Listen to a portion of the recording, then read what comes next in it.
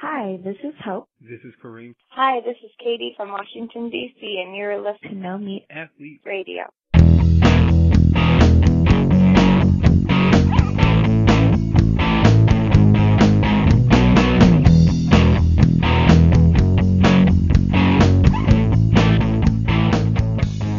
Hey everyone, it's Matt Frazier here for episode 9 of the No Meat Athlete Radio podcast. I'm here with my co-host Doug Hay from RockCreekRunner.com. Doug, how are you doing? I'm doing good, Matt. How are you? I'm good. A little bit tired, a little bit stressed out with this book stuff, which I thought was done, and it was done. The writing was done, but there's a lot of editing and a lot of stuff that I'm learning goes into writing a real book as opposed to the self-published type.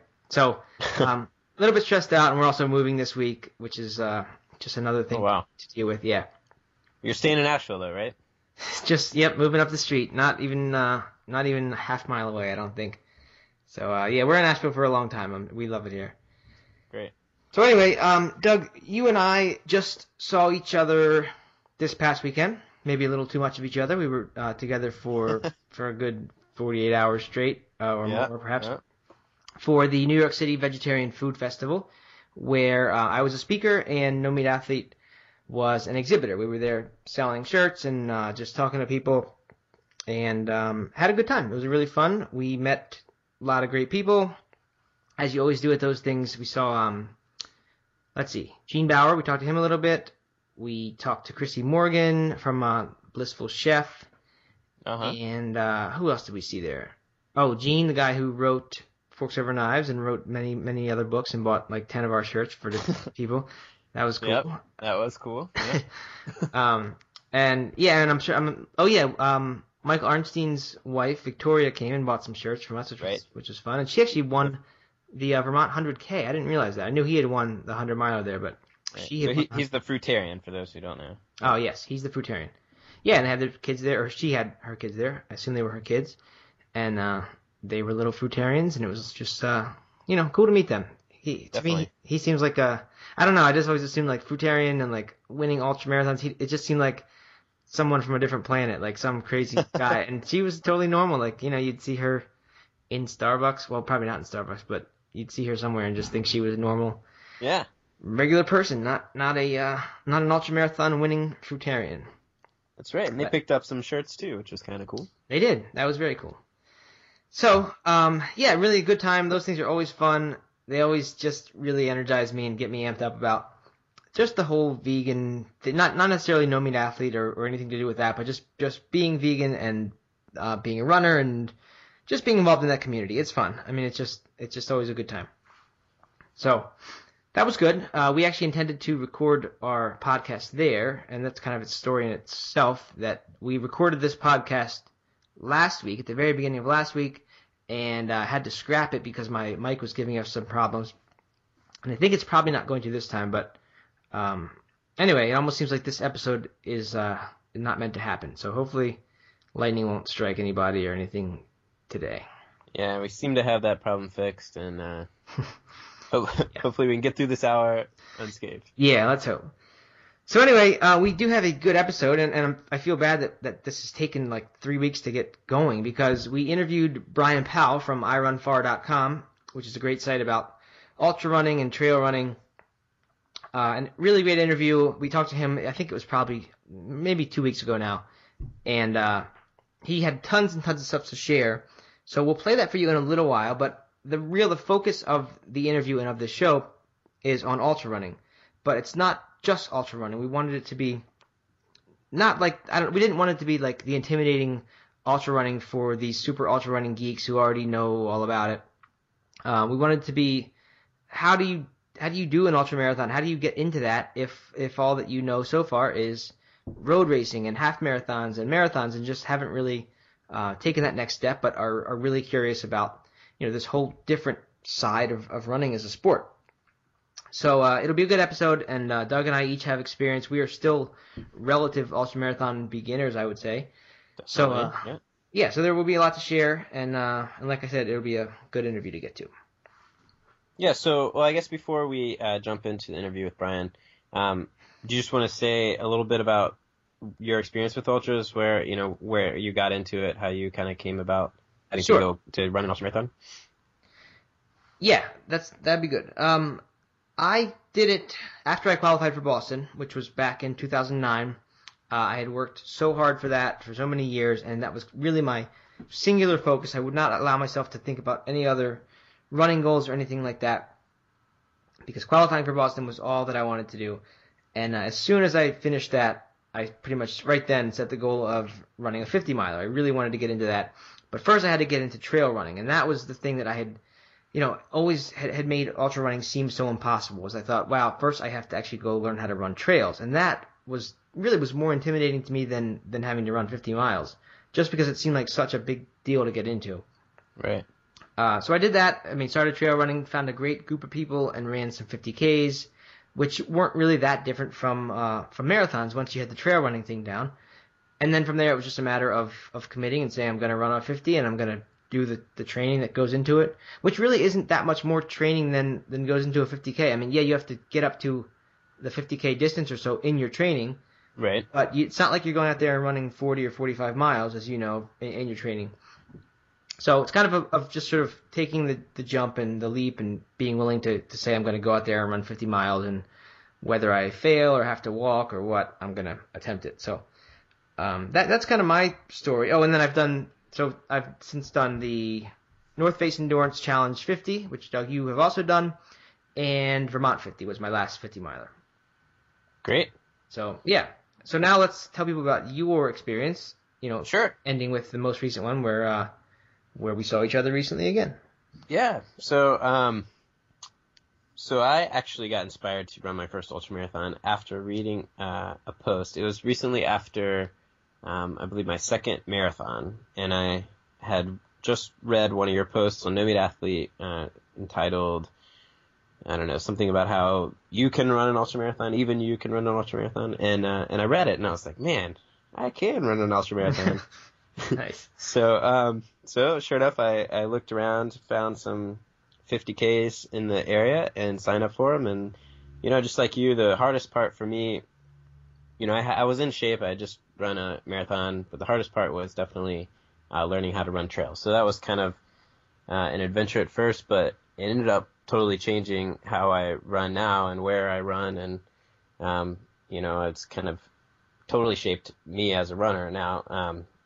But that first 50K went well, and I've since run another 50K and a couple 50s, 150, the North Face Endurance 50, and then most recently the 40-mile Mount Mitchell Challenge down in North Carolina, outside Asheville, which was just a couple weeks ago, and you happened to show up and cheer me on, which is pretty cool.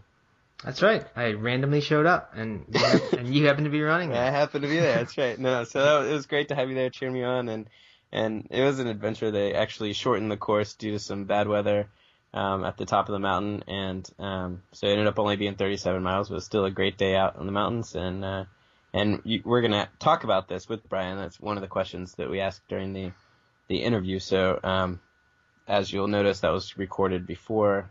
The interview was recorded before the run, but it's still relevant, I think, to listeners. So, yeah, and we should mention, Doug, so that you get the full credit here, that Mount Mitchell is the highest peak east of the Mississippi River in the United States, which not too many people know. Yeah, because it just sounds like a little hill, but it's nothing like out west, but still, I mean, Vermont. I thought Vermont was crazy hills, and it's much higher than that. It is. It's a beast of a mountain. So yeah. Someone like me who comes from the DC flatlands, it was tough, but it was fun. And and like you mentioned before, both of us are pretty new to ultramarathons, relatively new, and especially mountain running. So it was good. It was an adventure, and it's inspiring me to get out, spread the word about ultramarathons, and hopefully some people listening here will be inspired to go out and try it. Yeah, and it's funny that you mentioned inspiration and being inspired, because not only was my 3-year-old son inspired, he became an instant Doug fan. Doug was kind of his superhero for the week. He's like into superheroes, and Doug was basically his superhero for the week. He was asking about Doug, why Doug ran and got muddy, and could we go watch Doug do his race again that night, and all kinds of stuff like that. So that was fun, but it inspired me too because I miss ultra running. I haven't done it in almost 2 years since I've run my last 50K, and I guess close to, I don't know, maybe 2.5 since my last 50 miler. I don't know. It's been a while. But I had as I wrote about before, a few weeks before your race, that I had plans to run my first 100 miler in Cleveland in July. And I had actually started the training program, and so that was all good. But I hadn't yet signed up for that, and I hadn't signed up for my big run before that, because as part of 100-miler training, you really need to get in at least one 50-mile run or 100K run. And I hadn't signed up, but I had one in mind. So after I saw you running, we went home, we put on a running movie, we put on Unbreakable, the Western States 100 movie, and then I signed up for my big pre-run, and that's a 12-hour race in Black Mountain. So that will be interesting because it's for time and not distance. No, I'm sorry. I guess it's for distance. I don't know which one you would call it. No set distance. Right. You run around a 5K loop a lot of times, and you see how far you can get. So So what do you think? How far do you think you can go in 12 hours? Well, it's a flat course, and it's kind of a mix of some gravel road and some easy sort of non-technical trail and some grass. So it seems like a very, very friendly course, besides the fact that it's, 12 or whatever, 25 loops around a 3-mile circle. But I don't know. My 50 milers took me about 10 hours, and they were much hillier than that. So I think if I could be at the 10 hour or the 50 mile mark by 9 hours or maybe 9:30, then I would, in 2 more hours, hopefully I could get up to 200K or 100K or even slightly higher. So, maybe 65. I honestly don't know how the day's going to go, but I think it'll be fun to run a different type of race like that. Yeah, definitely. That'll be really interesting. Can't wait to hear about it. Yeah. Cool. So, should we go ahead and jump into the interview? We should, but I want to mention one more fun trivia fact for everybody, and is that you, Doug, are in the middle of a running streak. 400 some days is your goal. That's right. And Doug actually ran the day after his ultramarathon, which I thought was astounding. And cause it's more of a wobble than a run, but right. Yeah, so I'm somewhere around like 280 days and going for 416, which will be my wedding day, and then after that, gonna take a little honeymoon break. Cute, very, very cute, Doug. Sweet and cute. Yeah, so you've been running 280 days now. So I mean, that's crazy. I think my streak got up to 75 or so, and at that point, it really felt like, it didn't feel strange to be running every day at that point. It was just like, that was what I did. So I can't imagine what 280, I mean, it just must be such a huge part, it just must be a part of your life, like brushing your teeth or yeah. else. It is. It's, it's not something I think about anymore. It's not this like, oh, I've got to schedule my run. It's just, I fit it in every day. And most of the time that's in the morning. But, lots of times that's in the evening. So it's become such a natural part of my daily routine and my habit that it really isn't as big of a deal. It was, of course, a big deal after, like, immediately following the first few days after the race when my blisters were bad and my ankles were killing me. But, for the most part, it's been easy peasy. So. All right. Well, good. Yeah, and you did it while we were in New York, which was good, too, after we were out a little bit late the night before. And I was impressed that you did that. So, yeah. Good work. Thanks. All right. So, let's go to the Brian Powell interview. Doug, do you want to give Brian a little intro here since you are the big I Run Far fan? Yeah, so I'm a huge Brian Powell fan and fan of his website, irunfar.com, which is the kind of go-to for ultramarathon news, news on ultramarathon races, runners. It has tons of interviews with the elite runners and your mid-packers. It goes into tips and all kinds of. It's a really great resource for anyone who's into ultramarathons and community of ultramarathoners. But Brian has also written a book called Relentless Forward Progress, which is definitely kind of a how-to for first-time ultramarathoners and ultramarathoners who are taking on a new distance. So it has training plans from 50Ks to 100 milers, and kind of adjusts itself to every level of runner. It's a really great resource, and we're going to dive into that a bit more with him during the interview. So I'll stop there, but we're really excited to have Brian on today, and really glad that he was willing to talk to us. All right, let's roll it. All right, so here we are with Brian Powell, who is author of the book Relentless Forward Progress, all about ultra running, and happens to include the training program that I'm using for my 100-miler. Hopefully, it will be my first 100-miler. And also author of the site iRunFar.com, or I should say he runs the site iRunFar.com. Brian, thank you very much for being here with us today. Oh, my pleasure, guys. So what we want to talk about today is kind of ultra running for people who haven't yet done an ultra. Probably someone who has maybe done a half marathon, maybe a marathon, and kind of wants to make that leap to the next level. But, might be intimidated, might not really know where to start. So, let's just jump into it. The first question would be how should somebody who's thinking about running an ultra, where should they get started? Say someone's run maybe a half marathon. Where do they begin just in the whole process of running an ultra? I mean, the first part in the process would be to do a real honest self-assessment of what length of long run you're comfortable with, because that really will speak to how quickly you could probably happily progress to an ultra marathon. I mean, anybody, if you've done a half marathon even, chances are you could find a way to slog through an ultra marathon and not too long, but really to know where you're at in your training so you can reasonably progress upward with your long runs. And okay, so that actually brings up something interesting. I've heard Scott Jurek say before that he thinks pretty much anyone can do an ultra marathon. Kind of regardless of body type or current physical condition. What do you think about that? That's true. I mean, yeah. I mean, if you have reasonable health, I mean, somebody who's getting older, meaning maybe in their mid-60s, they might be able to run an ultra. Maybe they might be past that window, but the vast majority of adults, given enough time, could complete an ultra. It's an achievable goal. Cool. So Brian, back to kind of people who have maybe run a half marathon or a marathon in the past.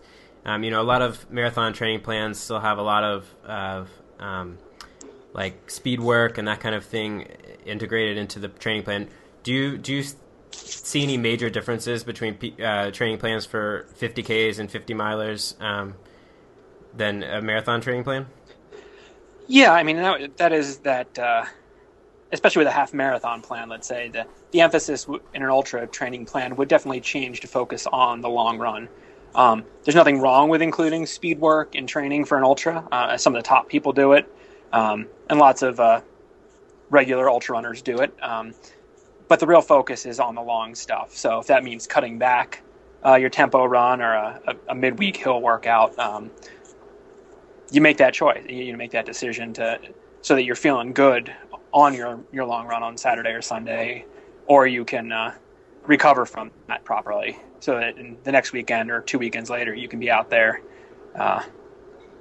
healthy and happy to do another long run, not burning out. Sure. So I had a friend once told me that this is when I was first kind of thinking about doing a 50-miler back in 2009, I think. And I said, what's the big difference between a marathon training program and that? And what he said was that he would really just kind of do a marathon training program, but increase the distance of the long run on weekends. I would agree with that. That's pretty. I mean, yeah. to do it simply, yeah, that would be the most simple way to do it. I mean, and not by a huge amount. You don't need to be running 30 miles every weekend to run an ultra marathon. That's right. That's not. Yeah, if you have especially if you say you've run a marathon before and you've used a plan, you could very simply just add a couple miles onto your long runs on a regular basis and get you ready for 50K. Sure. Or you could go through a marathon training plan, run your marathon at 90% effort. Don't race it, but just go run it, and then a month later, go run your 50K.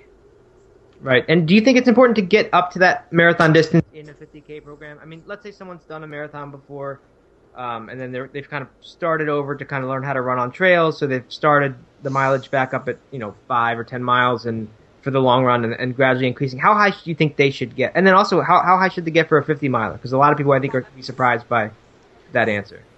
Yeah, I mean, I think if they've done a marathon before and they're trying to do a 50K, getting up to a 22 or 24 mile long run would be fine. You don't have to do a marathon in preparation for that. For a 50 miler, just for the confidence, it's nice to get a 50K in beforehand. You don't need to. I did one last October, having not run longer than I did 120 miler, and that was in February, and I did my 50 miler in October. So you can get away with it. But I also have experience, which means a lot. But yeah, I mean, you could get away with doing a 50 miler on maybe 2 marathon distance runs. But I'd say jump in at 50K, especially if it's your first 50 miler, just to get that confidence boost, get your fueling down. Because there's really a big leap in fueling between marathon and 50K, and then going up to a 50 miler. Marathon, you can get by with 2 or 3 gels if you're well trained, or even less.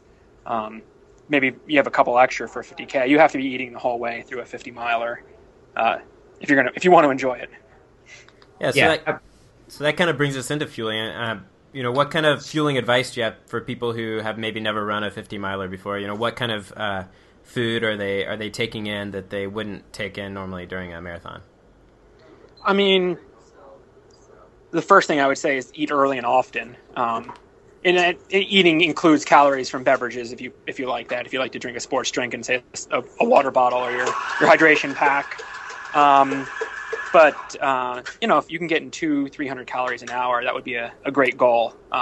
Whereas in a marathon, you do one jog every 45 minutes, and that's about 100 calories. So up that fueling and do it from the start.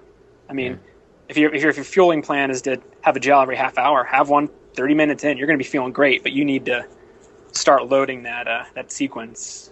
Right. And do you think the food? I mean, for you, Brian, specifically, and then I guess for other people.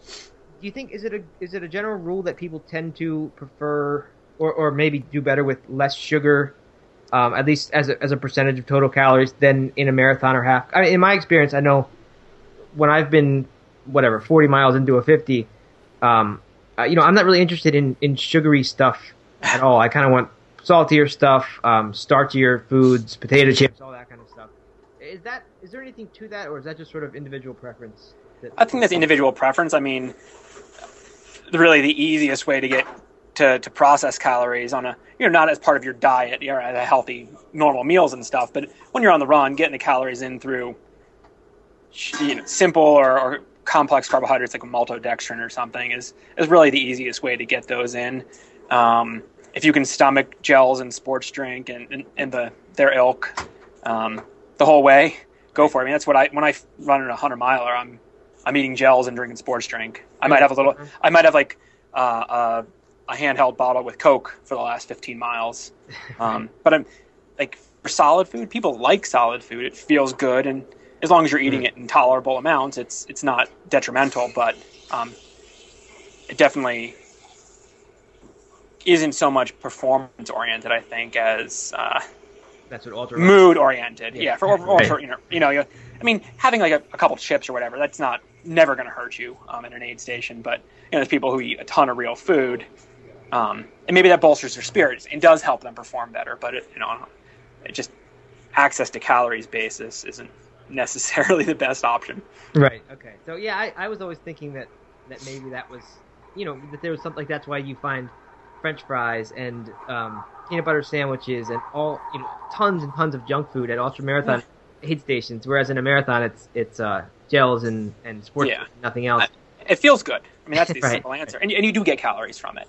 And especially, I mean, and part of the difference is if you're really trying to perform at an elite level, or really race it at a high heart rate or something, your blood can't digest as well. Your stomach can't digest as well because the blood is being diverted to your muscles and your skin to cool. But if you're going out there to run your first 50 and to do it real sort of casually, just to finish in a real controlled and conservative manner, having those peanut butter sandwiches or some fries isn't isn't going to hurt you at all. You're going to be able to process that a lot better than, say, an Anton Krupicka or a Scott Jurek trying to set a 24-hour record or something. Right. Yeah, I'm glad you went there to the idea of not running it competitively, and the idea that that just because the food feels good, it may not be the best for your performance as far as what it's doing for you physically. But what I've been telling people recently, when they I tell someone I've run a few 50 milers and I'm training for 100, and the thing I've kind of started to notice is that it's really, at least for someone like me who's not by any means an elite runner, it's so much more. The difference between running a marathon and running a 50 or 100, I think is so much more about mental and just being able to put up with it and get yourself to not quit when you really, really want to. Am I physically in better shape to run 50 miles than I was when I was a marathoner mainly? I don't really think so. So I guess if that's what people are doing, then maybe it's maybe eating the food that makes you feel comfortable and happy. It is what you need. I don't know. Totally. That I would agree with that statement. And if you can keep your spirits up, right, and minimize the dark places, do it. Yeah. Yeah. So I guess what kind of recommendations do you have for that? I know that some of my lowest points running were the last 20 miles or the last 10 miles of a 50. So what kind of recommendations do you have for people who are facing that for the first time? That's the longest they've ever run before, and are trying to get through that low point. Yeah, I mean, there's all sorts of techniques to bribe yourself. You're going to get to the mile 80. If you're running a 50, you're at the mile 48 station. You're going to have a Coke and a Snickers bar, or if you're doing a 100-miler, and you can have your spouse promise to pace you, or your sister, or a sibling who doesn't really run much but would get really excited to help you out. Find ways to motivate yourself to keep going. That's worked for me in the past. Have a mantra, just a positive mantra. Kill those dark thoughts. During the summer, during the winter, I listen to music when I run. I don't so much during the summer, but I will have an iPod shuffle or whatever ready. I won't carry it with me, but if I go to a dark place, it's often at an aid station for me, just to distract myself. Sure. Just making friends on the trail, going to an aid station and joking around. Just have fun with the volunteers or your family or whoever you see, and sharing a positive spirit reflects back on you. And I've seen it happen countless times in races. So. Yeah, it's such a tough thing. I mean, you just. At least in my experience, you have no idea what to expect or really how it's going to actually feel until you get to it. Because in training for a 50 miler, you don't really go over 30, and you just kind of you kind of leave it up to yourself on race day to get through that. Yep. Why don't you think? I mean, how come programs generally don't have you running a higher percentage of the total mileage? Because that's people are always shocked that if I say for a 50 miler you only go and run 30 miles. It just seems so strange that you wouldn't rehearse more than that. Is it just kind of practical? It's hard to set up a 40-mile training run, as far as nutrition and all that goes? Yeah, I mean, and that's definitely an aspect of it. It's hard to find the time, the logistics. If you don't have a great base, I mean, there's just the training stress of it. Right. If you've only run a marathon and you just want to jump straight up to a 50 miler, fitting a 40 mile in there, that's another huge hurdle for you to go over. And what if it goes poorly? Right. Then you dig yourself into a mental hole. I can't do it. You're going to have those dark thoughts on that anyway. I mean, really a great goal to have in preparing for your first ultra or your first 50 mile, a longer ultra, like a 50 or 100, is to be able to find your all-day pace, which is both physical and mental. I mean, just find that pace where you can, or that effort that you can just keep running at. You could, go do 20 miles and, just keep continuing on that for as long as you want. And part of that is getting your fueling down, knowing what works for you and the regularity and what products.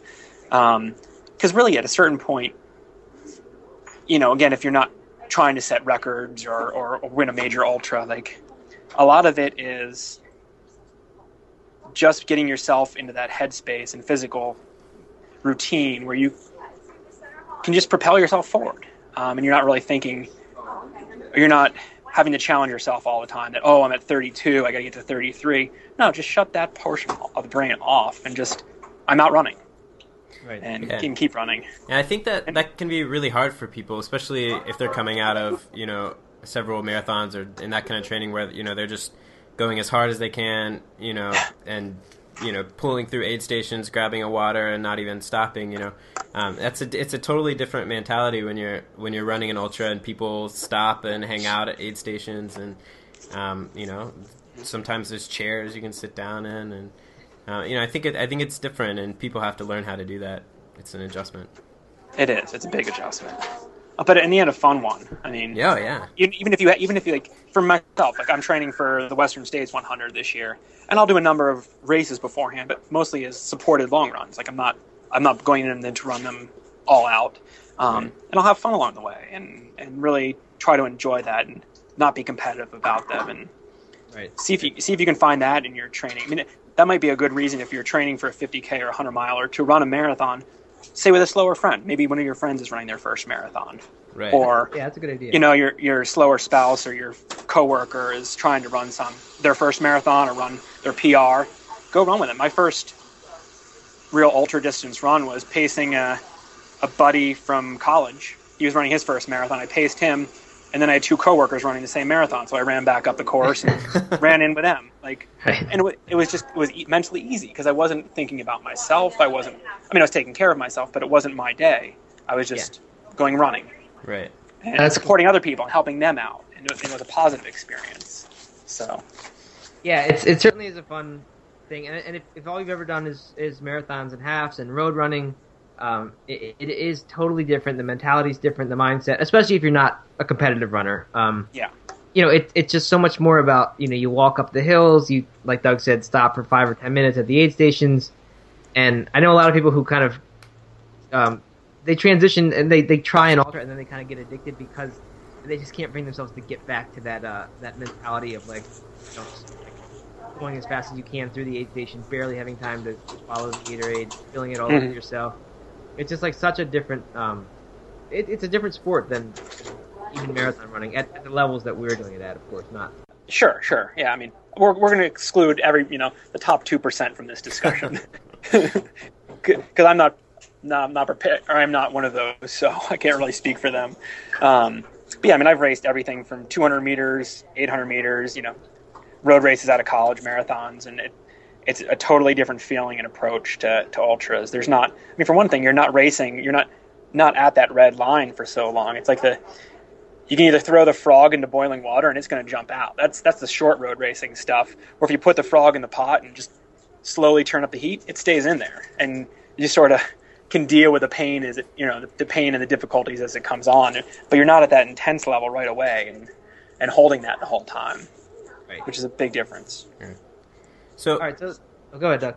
Well, so for people who are maybe just thinking of doing this, would you recommend that they start at the 50K level or go ahead and jump to the 50 miler if they're up for that?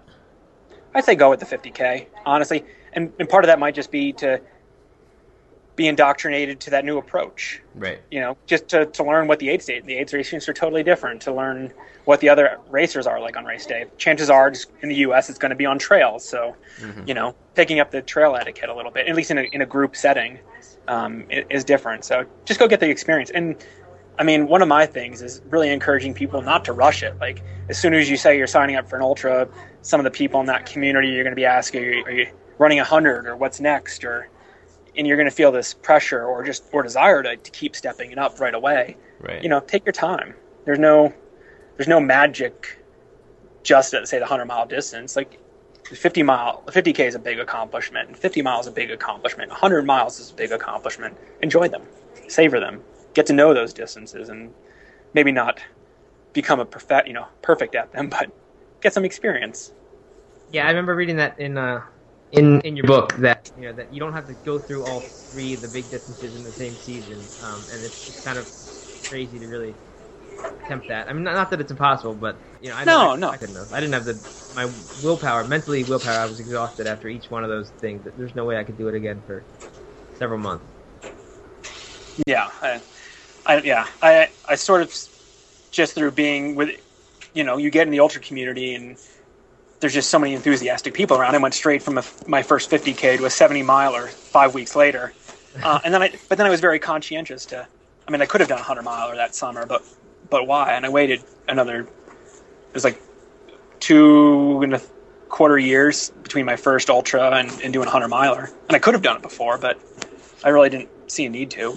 Sure. All right, so I do want to get into your book, but since we've moved pretty quickly through these questions, I have a personal, selfish question. That I don't know if it applies to anyone else or not, but when I finished my first and second 50 milers, my thought was, I want to run 100, but there's no possible way I can do it because seeing how this feels, there's no way I could ever do this again. Like right now, it's just not possible. And then I told some friends about this who've done several hundreds, and they said it's just a mindset thing, and it's about going out there. So if for example, in your training program, I'll get up to somewhere between 50 and 50 miles and 100K before the race, if all goes well. There's a 12-hour race that's nearby me, and I'm going to plan on doing that one. So if I'm not getting any more than say 60 miles in my training, how can I go out there a couple months later and say today, at 100K just fight me? How can I expect to do that? I guess it's a matter of just, you go out there in that 50-mile race and back off. You get that feel. Maybe there's a higher intensity because it's a race, but just back off that 5 or 10%. And if you back off that, I'm not necessarily talking about time, but just that effort. You ease back that needle a little bit, and there's going to be a place that just feels comfortable. Like it's your natural stride. You're going to, you've done a 50-miler. You're going to have all of your training. Running just a small fraction off that 50-mile race pace is going to feel really comfortable. And just go out at that pace for the 100. Like you should feel after that 50, if you go do another long run, try to run it just at a slightly more relaxed effort, and hopefully you'll feel like this is just, I could just keep cruising like this forever.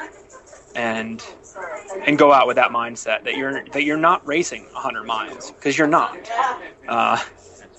Maybe the last 30 or whatever, at some point in the end you might try to push the effort, but especially if it's your first 100, there's no sense in that. Like your best day is going to be going out at that all day running pace, that easy running pace that just feels natural. Don't worry about minutes per mile or anything like that. Just run your normal relaxed trail stride, and the longer you can hold that for, the better 100 mile you're going to have. If you try to go hard early and then just put time in the bank, that's not going to be a pleasant experience, and it's not going to be your fastest first hunt way to get to a first 100. Just go out and try to hang on to that easy running effort as long as you can, and do everything you can to maintain that with a positive mindset, with fueling, with hydration, with staying on top of issues that come up along the way. One of my favorite experiences ever it's happened twice in 100. I remember one year going into the Cal Street in Western States, like 62 to 78, and it felt like I just put my shoes on and went out the door.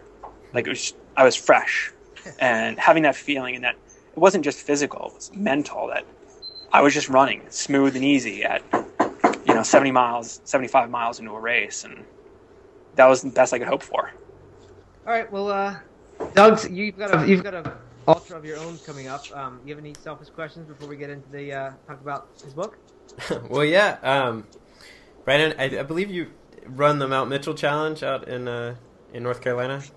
I have run that, yeah. Yeah, so I have that coming up this weekend, and it's a little bit different. So most of my running has been in the DC area where I live now, and the trails around here, they can be hilly, but there's no long climbs, nothing like this Mount Mitchell Challenge that I'm going on. So what kind of advice do you have for that kind of running?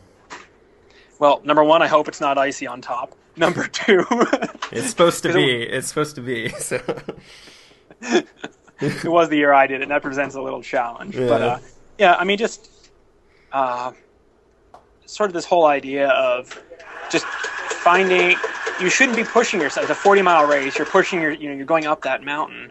Don't don't push yourself. Just find a nice, comfortable, relaxed stride. I mean, you're going to be out there for 5, 6. I mean, I don't know how many hours, but you're going to be out there for a while. Yeah. Don't push that climb. Just whatever that ultra distance is. Just I don't know how to exactly describe that. How you back off, but just if you might not want to have a conversation the whole way up the mountain, but you should be able to, have a nice exchange pleasantries with the guy running next to you or the gal running next to you. Feel relaxed. Feel relaxed. There's plenty of space to push it on the downhill. There's a lot of downhill. Yeah. So save some legs and same mental energy. Because there's really, whether it's training for an ultra or running an ultra, just not stressing and saving the mental energy for those times when you need it is crucial. You can't be on edge all the time. You can't be challenging yourself all the time. I feel like that's what I've learned in my limit. Also, Brian, while we're on the topic, Doug and I both love the Asheville post you guys just put up on iRun last week, because I actually live there now, and Doug used to come here a lot, and he's coming obviously now to this one. So it's a great town. My sisters lived there a couple times, and I just spent a week there actually last October, and it's a fantastic trail running town. It's definitely a place I would encourage people to go get some trail miles in and have some good food, good beer, and some fun in town. Yep. Ryan, before we get into the book, is that a Vitamix or a Blendtec that somebody keeps running in the background there behind you? Oh, I'm sorry. That's I'm at a coffee shop. No. It's an espresso machine. That was my other guess. Good. Not a problem at all. We're more than happy to have you on here with us. Okay, so let's talk about Relentless Forward Progress. I've read it. I think, Doug, have you read it also? I have. Yep. Yeah, I used it to train for my first 50-miler. Yeah, it's an excellent book. One of the first, at least the first that I had heard about, that kind of a strictly ultra running book, and one that was comprehensive as well. Didn't just touch on certain aspects, but provides plans for all the different distances, and not only that, but reasonable, workable plans like this. The 100-miler plan. There's a 50 miles a week plan and a 70 miles a week plan, which I think a lot of people expect that to run a 100-miler you need to do a lot more than that. So I was kind of pleased to see that. And then, there's so much stuff in there. There's all kinds of different sidebars and things from different guest writers. One from my friend Adam Chase was in there, which I was happy to see. And even stuff about how do you go to the bathroom in the woods and all kinds of that. Because people are scared about that. If you've been a road runner all your life and you're used to going to porta pots, you're like, what do I do now? Well, yeah, sure, right. And of course, there's the nutrition information. So I don't know. Ryan, do you have anything to say? Like, what have I left out about that? Like, what's about the you mentioned that there's the training plan for sort of each of the major distance groups. 50K, another one for 50 miles to 100K, and then 100 miles. But you said there was plans for 50 miles a week and 70 miles a week. Those are really like the peak weeks of training after you've built up. Right. Most of it's less than that. And I've run 100 milers where I've over the 6 months beforehand averaged 35 miles a week. Probably in peak I got up to 60, maybe 70 miles for a couple weeks. But you don't have to give up your life to be an ultra runner. Some people really get into it and that's their main focus, but you can do it on a reasonable schedule. My first 100s I trained for were I was working full time at a law firm, going to night law school at night, and training, and it fit in well enough. Yeah, so I'm glad you mentioned that, because that's really a good way to sum up hopefully this whole conversation. Just the idea that it's not some superhuman accomplishment that you have to put your entire rest of your life aside for. People think even a marathon or half marathon is that, and of course they're not. But people are shocked to find out not just how short the longest run in an ultra training program needs to be, but like you just mentioned, that 50 miles at your peak week to run 100 milers, and that just seems crazy. Yeah. So I'm glad people, I want people to get that message that, ultramarathon, it's a different sport than marathoning for sure, but it's not necessarily a harder one. It's different, and it doesn't necessarily require more training, or not that much more. Not that much more. No, that's a great way to sum it up. Good. Yeah. All right. Well, just one more plug for Relentless Forward Progress. I think that one thing that I appreciated the most was exactly that, how you had all these guests on that are some of the elites in the sport, but they and you just made it so manageable, made it feel so manageable. And I know it for me when I was terrified by the distance. I gained confidence that I could actually do it, and that anybody can do it, as we've mentioned before. So yeah, yep. Get out there, get running.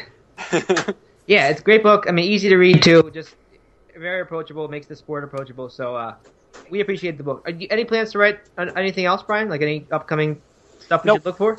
That's it. Nope. Just publish an I Run Far. That's taking up enough of my time. Cool. Good. All right. Well, Brian, we appreciate your time very much. Doug and I know at least got some useful tips out of it for ourselves, and I'm hoping that readers, I'm sure readers got a lot of information here that some of them will use and actually go around a 50-miler this fall or something. Very cool, guys. Thanks for having me on. Okay. Yeah, thanks a lot, and good luck at Western States this year. Yes. Thanks, I appreciate it. All right. See you later, Brian. All right, so that was our interview with Brian Powell, and again, Brian is from irunfar.com. Check it out if you've never seen it. It's an excellent resource for ultra running and trail running. And Brian's just I don't know, to me he's the authority on ultra running. And Doug, could you say that Brian wrote the book on ultra running? I guess you could say that, yeah. Good. Yeah, that's why I'm a blogger and not a comedian. In general, I don't have good jokes. That was a good one. Yeah, it'll do. Okay. So anyway, now we're going to break down some of what we talked about, just because we didn't want to waste Brian's time talking about our beginner stuff. But we'll go into just a few of the things that we talked about with him.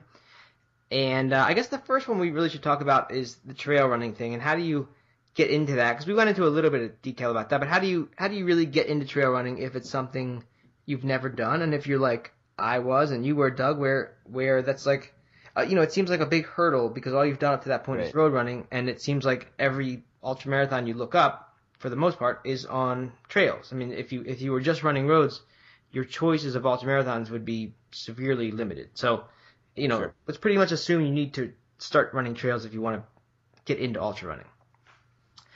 So the way that I did it, I really didn't know anything about it. I didn't know how hard it would be. I guess my impression of it was that it would be way, way harder than road running. And I remember thinking I could run a marathon, and at the time I had qualified for Boston, so I thought I could run a pretty fast marathon by my standards. But what is trail running going to do that? And like, how much harder is it going to be to run on trails? And it turns out it's definitely slower. I mean, I think the rule of thumb is that you'll be about 20% slower on most trails. But of course that varies tremendously based on the actual terrain and elevation changes. But I wouldn't really say it's harder. Would you, Doug? No, I wouldn't. It's different. I think it does work a little bit, different muscles and things like that. But I think trail running in some ways is easier because you're running slower. You can, easier maybe not, but I think that you just it's just an adjustment of your run, of your stride. It is a little easier on your legs and your impact and that kind of thing. But no, it's definitely not harder. Right. So it works. I mean, it works your muscles more. I think it's because there in general are more hills. Your legs will be maybe more tired after running on trails for the same distance. And not to mention the fact that you're out there for 20% longer. Right. But because, like you said, you have to change your stride and you have to do things differently. Not always on purpose, but kind of just, for me, that sort of naturally happened as you're dodging rocks and just kind of always scanning the ground and picking the path of least resistance and taking lots of walk breaks for hills often. As you do that, it varies, it mixes up your stride. So it's not like on the road where you're taking the exact same step 50,000 times or whatever it might be. I bet it's not 50,000 actually, but whatever, 5,000. I don't know. It's probably more than 5,000 on a typical long run. But anyway, you're not taking that same step. I mean, every step is different. So by the end of a long trail run, you don't feel, or at least I don't ever feel that that just soreness and numbness or whatever it is in your legs that just from pounding on the roads time and time again You just, I don't know, you feel tired, but in a better way, I would say. Definitely, I would agree with that for sure. And I think also that building that those different types of steps, they work different muscles and they build those different stabilizer muscles. So I think you actually become more resistant to injury, even if there is perhaps a bigger chance of tripping on something and getting an injury, like, you know, when you roll an ankle on a rock or something like that, or get bit by a bear. I don't know.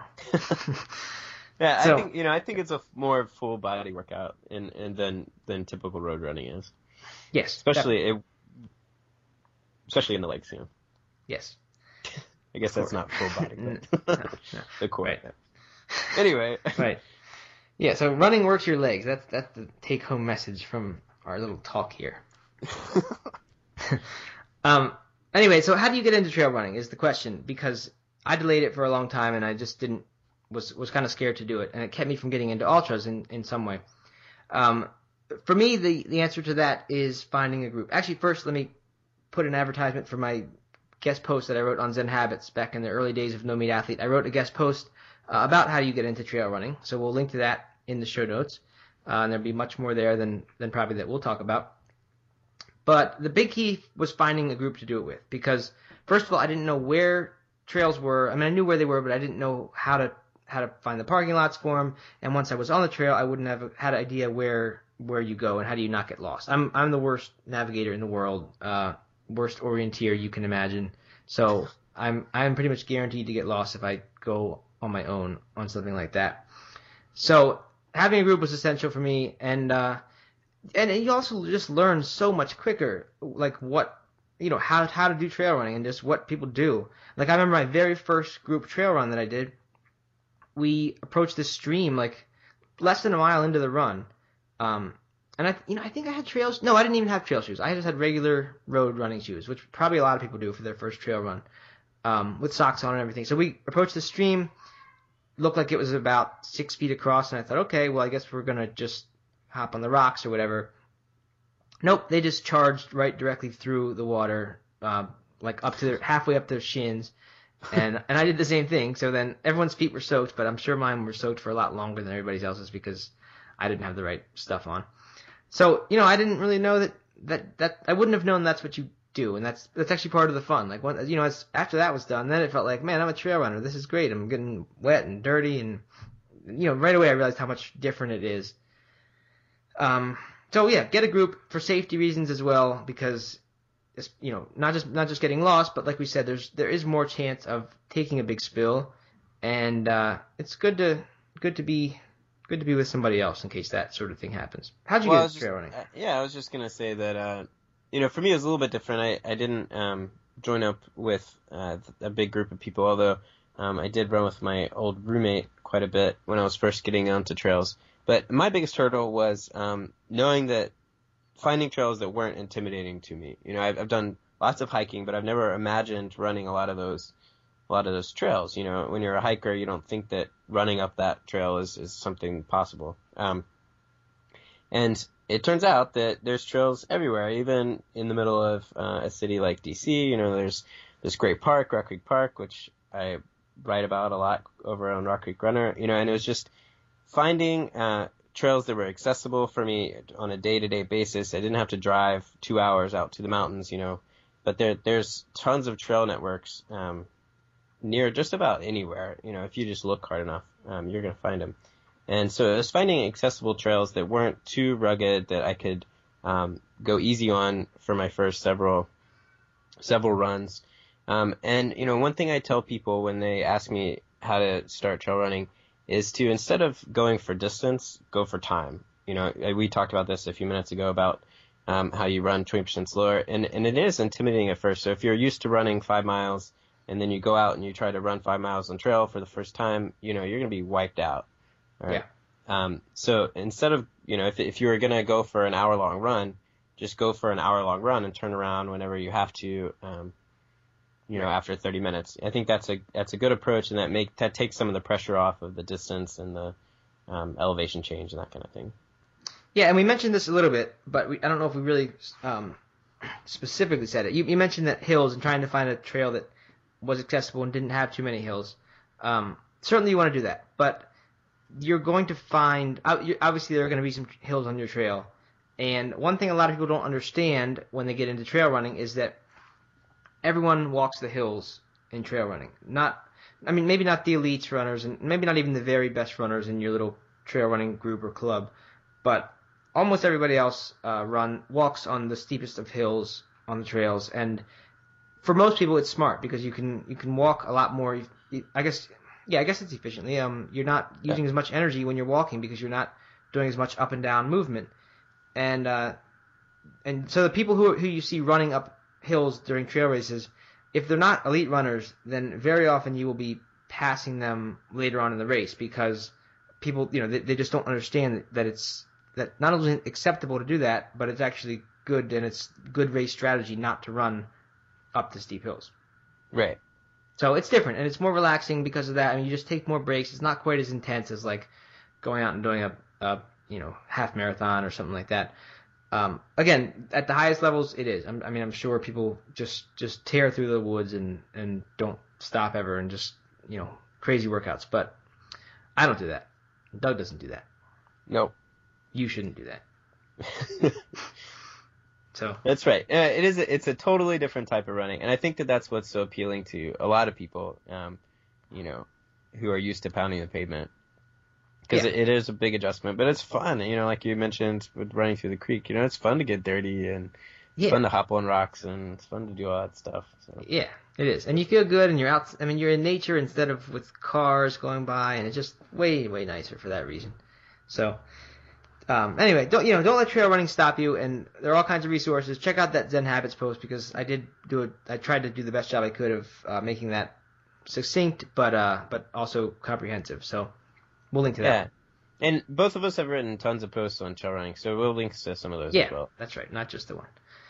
All right, so let's now talk about, assuming you've conquered trail running and you're not afraid to do it, how do you actually start upping your mileage? Like, how do you go from, let's just say you can get up to a marathon on roads. If you've done a half marathon maybe, or even less, and you want to get up to a marathon, there are plenty of resources out there about marathon training.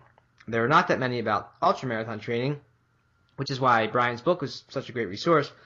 But, let's just talk about kind of the general principles of how do you start getting your mileage up to first attack a 50K and then possibly later a 50 miler. Yeah. So, Doug, how did you do that? What was your approach when you went up for your first 50K? It was I pretty much took my marathon training plan and just slightly adapted it. I obviously ran more miles on trail, but I cut out some of the speed work and just instead did 4 or 5, 6 mile days. So I just kind of adjusted those times when I would have been doing speed work to just add a few more miles and kind of upped my weekly mileage that way. And then I did do a little bit more on the long runs, maybe added a mile or two to some of the longest runs. But, I never ran more than 22, 23 miles on my 50K training plan. It's not like, and I think that this is something that most people who have never run an ultra before think, it's not like you have to all of a sudden be running 3 times as many miles, or twice as many miles if you're running a 50 miler versus a marathon. That's simply not the case. But, slightly adjusting those miles to be, so you can spend more time out on the trail, out on the road. And, I don't know, what about you? It's very similar to what you did. So what you said first, the big difference between an ultra plan and a marathon training plan is really just, for me, it was just in those longest runs. Like for a 50 miler, I made sure I got in a 30 mile run and I made sure I got in a marathon distance run.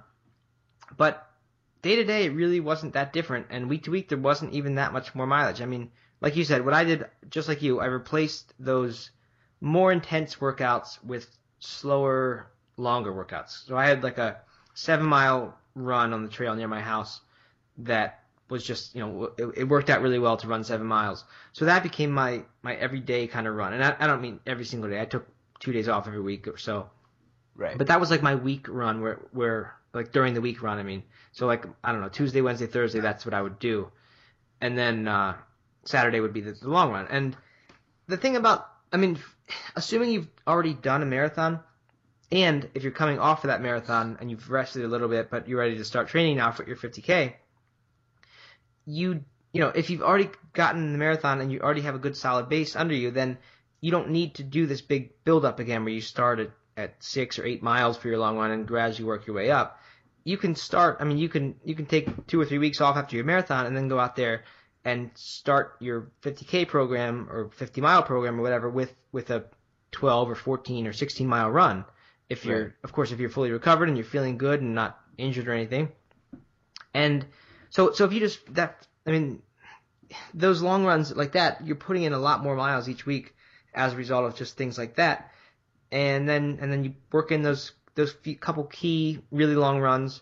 A lot of people like to do the back-to-back runs instead of getting up long. Like I had a friend who did Vermont with me, and he ended up, I think the longest he ever ran before the race was 22. That 22 miles before a 50-mile race. Of course, he'd run marathons in the past before, or maybe he did the marathon distance, but he did more back-to-back stuff. And I've heard Scott Jurek talk about this, where for a 100-mile race, what he'll do is go out on Saturday and do a really long run. I don't know, maybe 20 to 30 miles, and then the next day do something similar to that. So it's not like he was putting in a whole bunch of 50 and 60-mile training runs, but that back-to-back, you know, in the span of 48 hours, that's not all that different in the mind of your, or you know, as to how your body feels. Right. So that's another strategy. So yeah, I guess the message is that it doesn't have to be some crazy amount of mileage. Brian's book, like I said, my 100-mile training so far has been on the 50-mile a week plan, where you will peak at 50 miles, which seems crazy. I never thought you could do that. But there's also a 70-mile plan, and I kind of do plan on, as I get just a little bit more into the program, stepping up to that one. And the programs really aren't that different in the early stages, and I'm hoping it should be easy to transition from one to the other, because I'd like to get in more than 50 miles a week, and I have the time to do it. So I do want to get up to that. It's not crazy, like it's just not crazy training. And that's sort of the other thing that we mentioned with Brian, is that it's ultramarathoning at our level is not some superhuman physical accomplishment that only the fittest of athletes can do. It's like the same, to me it seems like it requires the same level of fitness as a marathon, perhaps even less, like from your best marathon, but it requires a head game. And the first time you do it, it's going to be really tough to get through that dark period in a 50 miler between, you know, say 35 and 45, or between 30 and 40, where it's like you're not really that close to the end, but you're also really tired, and all you want to do is stop or sit down. How do you get through that? And I think that's really, at our level, that's the skill of ultra running, is how do you get good at that, and how do you get good at handle the fueling and all that kind of stuff, rather than a purely physical thing. Obviously, physical stuff matters, but that other stuff plays such a big part in it. Right. Oh, totally. And, you know, I think that, you know, because you're not training more than 30 miles for a 50 miler, you know, you're running that last, 20 miles totally on willpower and the mental part. And and it will get low. I mean, you and I have both experienced that. That's some of the lowest points that I know that I've had running, or during my 50 miler, and probably you too. Yep. But, you know, and that's part of the training, and that's part of kind of what you get used to and good at. And in some races you can have a pacer where somebody like a buddy run with you, and that kind of can help. And, you know, that's the adventure, and that's the appeal for a lot of people, is kind of the mental side of it. Yeah, what I like to do actually in those moments is retire from running in my head. I tell myself that this is the end for me, and I'm not, as soon as I finish this race, I'm never ever doing this again. Why did I possibly do this? Why am I wasting my time with this stupid stuff that's so miserable? But you eventually get through it, and I'm going to try a different approach next time. After reading Scott Jurek's book, Eat and Run, he talks so much about how, for a lot of people, that's kind of the reason to run ultras, and it probably is to reach that point where you have nothing left, and it just feels like you have to stop, and you just want to stop. Like once you've kind of stripped away everything else, like all the really physical assets that you have, and you're just kind of going on willpower, for a lot of people, that's sort of like a meditative experience, or a spiritual experience, just seeing that pure, reaching down to the very bottom of your soul or your will or whatever you want to call it, Right. and seeing what's there. So I'm really looking forward, as I get into much harder training and much longer distance runs, to kind of appreciating that pain, if that makes any sense. Not, at least noticing it and thinking about it rather than just trying to ignore it or trying to do anything but anything to get my mind off the pain. Like, kind of just think about that sort of thing and appreciate it, I guess, in a Zen-like way. So I think you'll have plenty of opportunity to do that during your 100-mile training. Yes, I'm sure I will. So, I guess now, Doug, let's talk a little bit about 50. Well, I guess, we haven't really talked about 50K. How do you actually, we talked about, kind of in general, how do you increase your long runs? For 50K, I think if you're not coming off a marathon, then, and if you're new to trail running, I think you should probably get some sort of long run in there in like the 24 to 26 mile range. Maybe not necessary. Certainly people can do it on less than that, 20 or 22 on trails, and it'll make your 50K, a little bit scarier, a little more uncertain. But for sometimes that's going to be the best thing. If it seems like the 26 is going to wipe you out too much and take away more than it benefits you, obviously it's not a good thing to do. But I think ideally get up to that sort of distance before your first one. And again, if you're coming off a marathon already, maybe you don't need to do that. I don't know. It really depends on the circumstances, but that's my take on it. So now that that's out of the way, the 50K. Obviously that's not all there is to it, but that's kind of in a nutshell that is what it is, and it's not there's no rocket science. It's not some crazy thing. So it's kind of just picking a race and deciding you're going to do it, and then making it happen. For me, that's always a big step is really choosing that race and saying I'm going to do this, whether that involves signing up or not. And usually it does, and usually it should. But right. But just like it's really easy to go through a whole year or two saying, oh yeah, I want to get into ultra running. And I think a lot of people do that. Like, they read Born to Run and they're like, oh, I want to do that. That seems cool. And one day I'm going to get into that. But what it takes to actually do it, assuming you have those miles and the ability and the capability, you just need to pick a race and like go online, find one, and figure out when your start date is. If you're going to have a 24-week program or an 18-week program, and mark it on your calendar and set reminders and things. That's what I did with my Google Calendar. I told it to remind me like a week before my training was supposed to begin. Because in my previous hundreds, I think the distance was so intimidating. I should say my training for my previous hundreds, which I never did. The process to me seemed so intimidating that I thought about it and I chose races, but I never really like picked a plan and said, here's the start date, here's when you need to actually start training.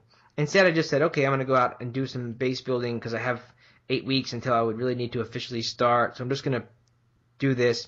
And like during that time, I don't know, get out of running for a little while, just not be as into it because I'm so far away. So I don't know, pick a race, find when your start date is once you've chosen a program.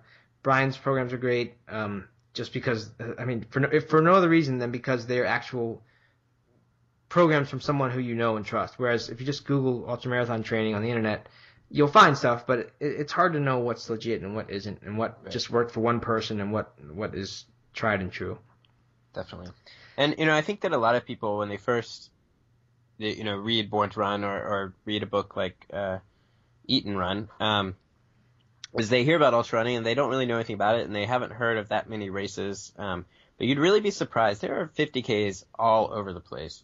And there's some good race calendars online that we can link to. But there's a lot of people out there running, and they're not nearly as big as, your big marathons and all that stuff. But there's a lot of races, a lot to choose from, and you can find one just about any month that will fit your schedule. Or so if you're coming off of a marathon, you want to try to tie that in together, or whatever. You can find one that will work for you. Yeah, especially with 50K distance, just because Right. it's maybe a little less intimidating than 50 miles, and more people will do them, of course. So, yeah, those things, running clubs and running groups put those on all the time. And very often even the ones that you find on a calendar that seem like it must be some big official thing, you'll show up or you'll register, and then you'll realize that it's really just like two guys who decided that they were going to put on a race, and they're not really supplying very much other than the course with its markings, sometimes minimal markings. Mm-hmm. And maybe they'll tell every runner to bring a jug of water or bring a sports drink or bring some sort of snack. And then the first one I did was called the Funt 50K in Northeast Maryland. They just put every runner's contribution, they just put that on a big truck and then drove that around to like the, I don't know, 4 or 5 aid stations along the course. And you kind of get there and you just share and you try what everyone else brought, which doesn't always work if you're a vegetarian or vegan. I mean, obviously your choices are limited. But I had some good pickle flavored potato chips when I did that last time, which was nice. Yeah, it was kind of good. So anyway, yeah. But so for the 50 miler, what kind of adjustments did you have to make for racing for that? Your first 50. Yeah, I mean that was different than the 50K. Whereas 50K was kind of like I can use my marathon training experience and kind of just make it the same, but with some longer runs. 50 miles is more like I really need to actually figure out what I'm doing and have a much more structured plan. So I made sure that I got up to 30 miles in my longest run. And as I mentioned before, I also did a marathon distance run before that and probably maybe a 24 and a 22 mile run. So many more long runs. Like some marathon training programs, you won't get up to more than 20 miles, and you won't get up to it more than even one time in the program. So for a 50, I mean, you definitely want to be going over 20 a lot of times, back to back, ideally sometimes. I mean, you want 20 to be a very comfortable distance that you can just go out and do without a problem. Right.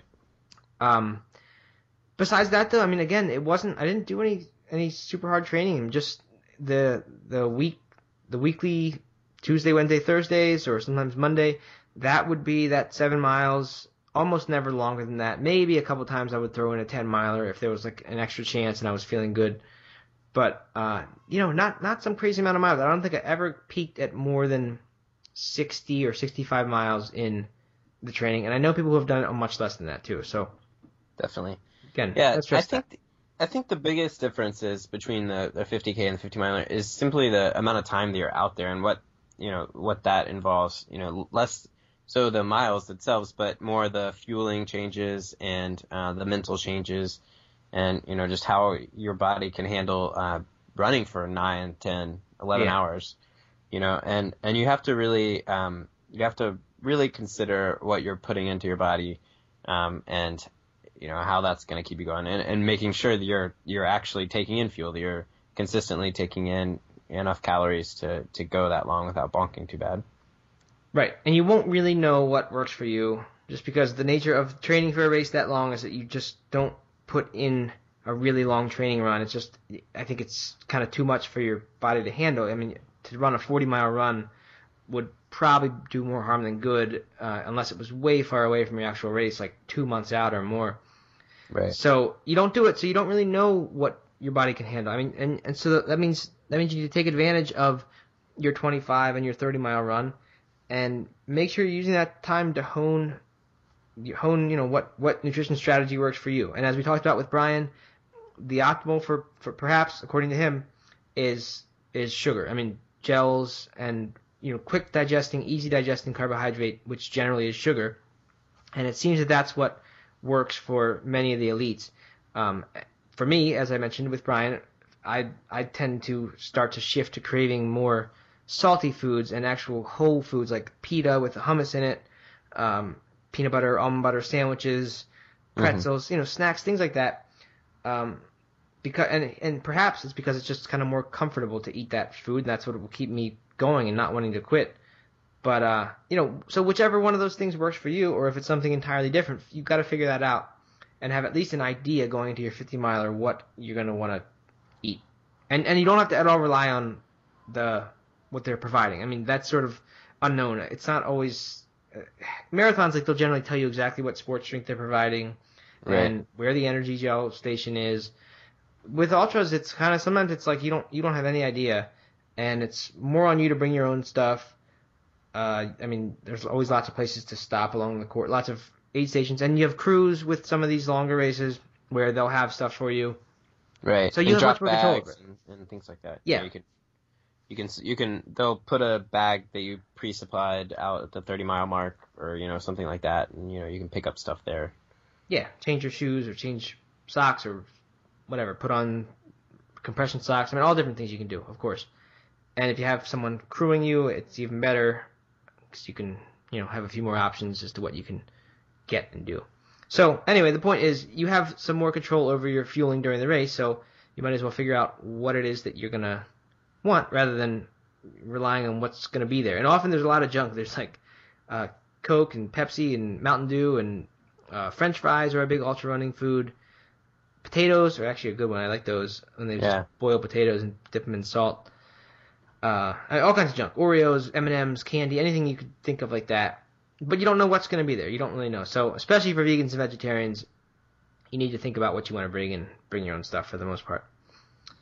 Yeah, but it's also kind of good to experiment, on your first. I mean, I don't know. You shouldn't take something you've never had before, I guess. But like I had never dreamed of running with Coke before, but during this recent Mel Mitchell challenge, I took a little bit and just took a few sips at one of the aid stations, and it was really great. And I ended up taking advantage of it at a few other aid stations.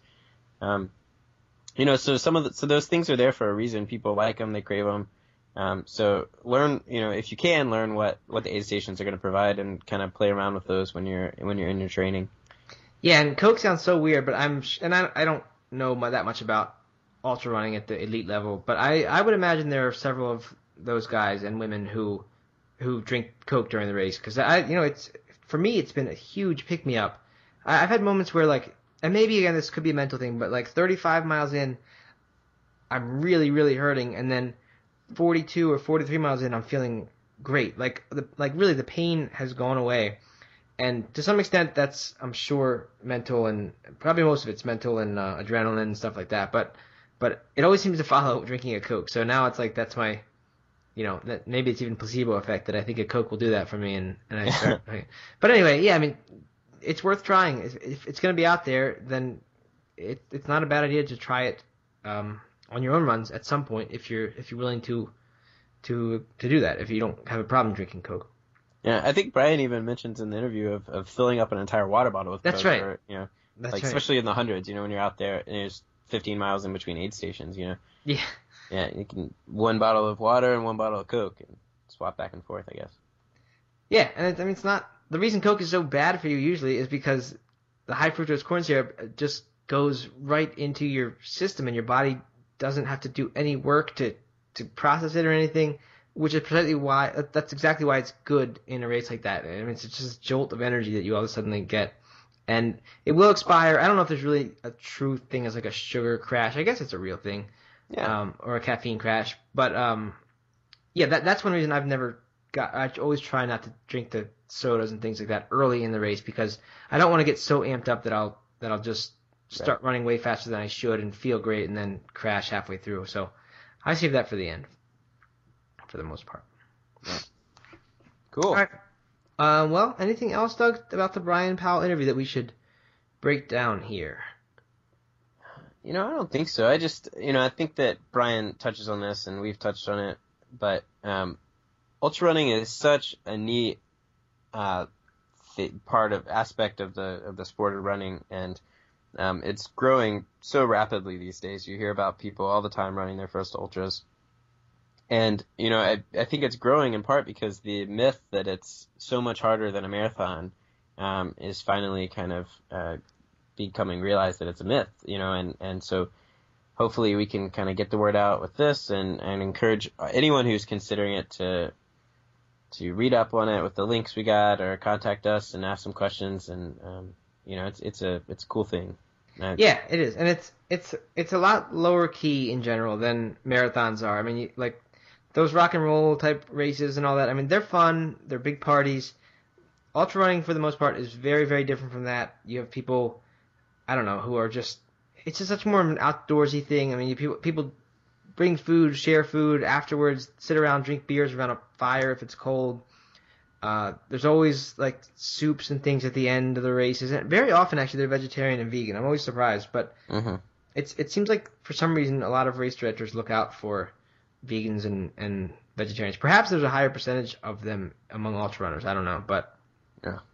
it's just such a different experience from marathon running. Not just in like the festivities and the way people kind of handle themselves, but in the race itself. And that's probably part of the reason. You're not going the whole time. When you finish a 50K, you don't. It's not that marathon feeling generally where you're just like sick to your stomach and your body's going crazy and you just want to lay down and everything hurts and is painful. I mean, yes, there is some of that, but because you're not going at the same intensity all the time, it's a much slower, lower intensity race. It's just kind of different. You don't always feel completely, I don't know, sick or whatever in the same way you do after a marathon. So, it lends itself to a little more relaxed atmosphere, which is one reason among many to give it a try. Definitely. So, as Doug said, feel free to leave us comments with questions. We'll be happy to answer those for you. And we haven't said this in a while, but please, if you're listening to our podcast and you enjoy it, then go to iTunes. We'll put a link there where you can either subscribe to it or even better than that, leave us a review where you put like a rating and leave a comment about the show, because that's how it gets noticed, and that's how more people will find out about not just No Meat Athlete and our podcast, but just being introduced to this whole idea, the idea that people can run as vegans and vegetarians. That's still something that a lot of people really don't know, believe it or not. So do us a favor and go over to iTunes and give us a review there. Absolutely. All right. Anything else? I don't think there's too much news really. Last time when we recorded this, we had the news of the New York City thing, but we've already done that now, so that's no longer news. I have news, Doug. It is actually your news. We talked in the interview about mantras. Brian talked about mantras for races. So why don't you tell everybody about mantras and what is going on in your world involving mantras today? Yeah, so I just recently, or today, released a free ebook to anyone who signs up for it over on Rock Creek Runner about the power of a running mantra, and we break down the history of the mantra and how it's used in running, and share a bunch of inspiring stories from Matt and Susan and myself and Jason over at Strength Running, Greg at Pre-Dawn Runner, and a few others, and it's just it's a neat book. I think it's pretty inspiring, and hopefully people, especially when it comes to ultra running, when you're really feeling low and you need something in your mind to kind of refocus you and get you moving forward and focus back on the run. Mantras can do some really great things. So head on over to rockcreekrunner.com and you can sign up for the free ebook there. Yeah, check that out. It's a really cool book. It's a great idea. Something I hadn't ever really thought of or imagined that someone would put together in a book, but it's perfect. I was looking at some of the other contributions, and they're really good stories. They're really personal and useful, not just personal, but useful mantras that made me think, wow, hey, I should try that, or I should use that. So It's good stuff. And it's one of those things that I think that so many people use, but we hardly ever talk about. Right. Which is why it's such a great topic for a book. So I'm glad you wrote it, and everyone should check it out. All it will take is an email address, and you will get it. And Doug, they'll get a lot of spam if they sign up for that, right? They'll get like porn and pharmacy stuff in there. Absolutely not. So no one will see your email address other than me, and you'll keep getting some updates from time to time and some other news and tips and that kind of thing from Rock Creek Runner, but definitely no spam. So don't worry about that. Okay. Not like the Viagra ads that you get when you sign up for No Meat Athlete podcast. Yeah, that's right. No, you don't actually get those either. No, you don't. All right. So on that note, I think we will wrap it up, and hopefully this one has worked out without technical difficulties. And hopefully we will not take nearly this long between podcasts, because I know it's been like 2 months with this book writing stuff and then all the technical difficulties. It might have been 3 months by now. I don't know. But next one I have a feeling will not take nearly this long to get out there. And we'll have some new stuff for you to listen to while you're running as the weather heats up. So, subscribe to No Meat Athlete, subscribe to the show on iTunes, and that way you will be sure not to miss anything. All right, so thanks everyone for listening. Thank you, Doug, for co-hosting, and we will see you all later. All right, see you next time.